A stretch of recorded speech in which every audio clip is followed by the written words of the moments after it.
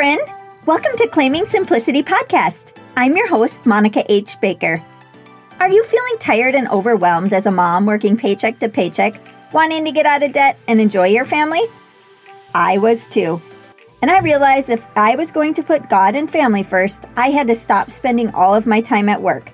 So I created a simplified life plan that allowed me to get out of debt, scale back my career, and still be able to live fruitfully. But with more purpose and time than ever before, and I never looked back. Inside this podcast, you will learn how to simplify your home and finances, learn simple routines, personal development, and connect your faith. I'm so grateful you're here. If you're ready to create a simplified life that you dreamed of, you are in the right place. Hey, welcome back to another week. Have you ever heard of vermicomposting? It is an amazing way to repurpose waste and turn trash into nutrient-dense soil. In this episode, we'll talk about what vermicomposting is, 3 benefits of it, and what kind of worms you will need. Vermicomposting is also known as worm composting. It's a process of having worms eat natural material such as vegetables and fruit peels and then break it down through digestion. Once the scraps pass through their system, they excrete it in what's known as worm castings.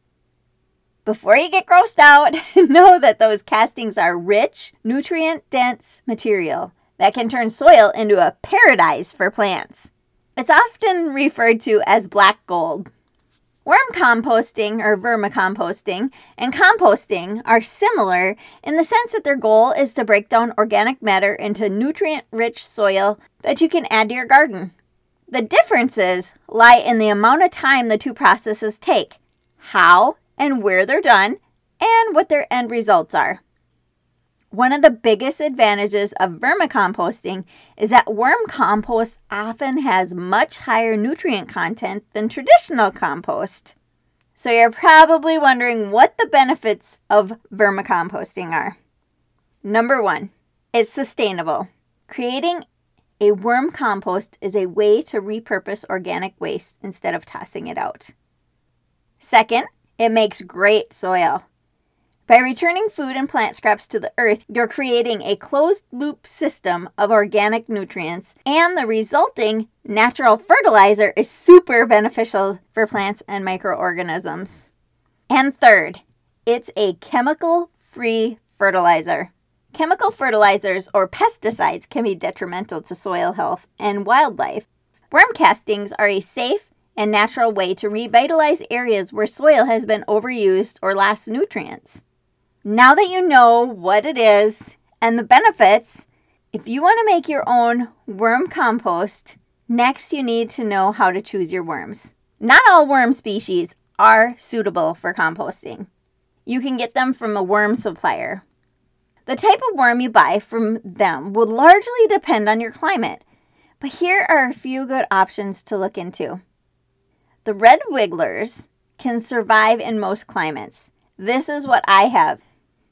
Red wigglers are one of the most popular worms for vermicomposting because they are tolerant of a wide range of temperatures.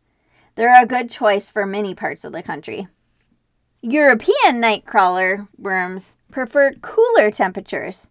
So if you live in a colder region, you may want to go with the European nightcrawler worms. They're found slightly deeper in the soil, and they reproduce more slowly than a red wiggler, but produce greater biomass, which means the finished product. And then the third one is the Indian blue worms and African nightcrawlers.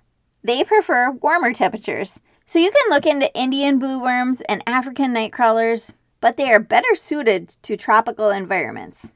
Next week, I am going to talk about how to make your own worm bin and how to feed your worms. It's another very simple project that you can easily incorporate into your life. Enjoy this week! Thank you so much for being here.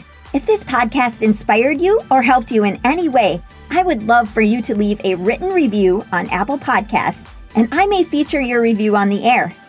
Please share this podcast with your friends, join our free Claiming Simplicity Facebook group to connect with other women that want to simplify, And don't forget to take a screenshot and tag me at Claiming Simplicity on Instagram. I can't wait to connect with you.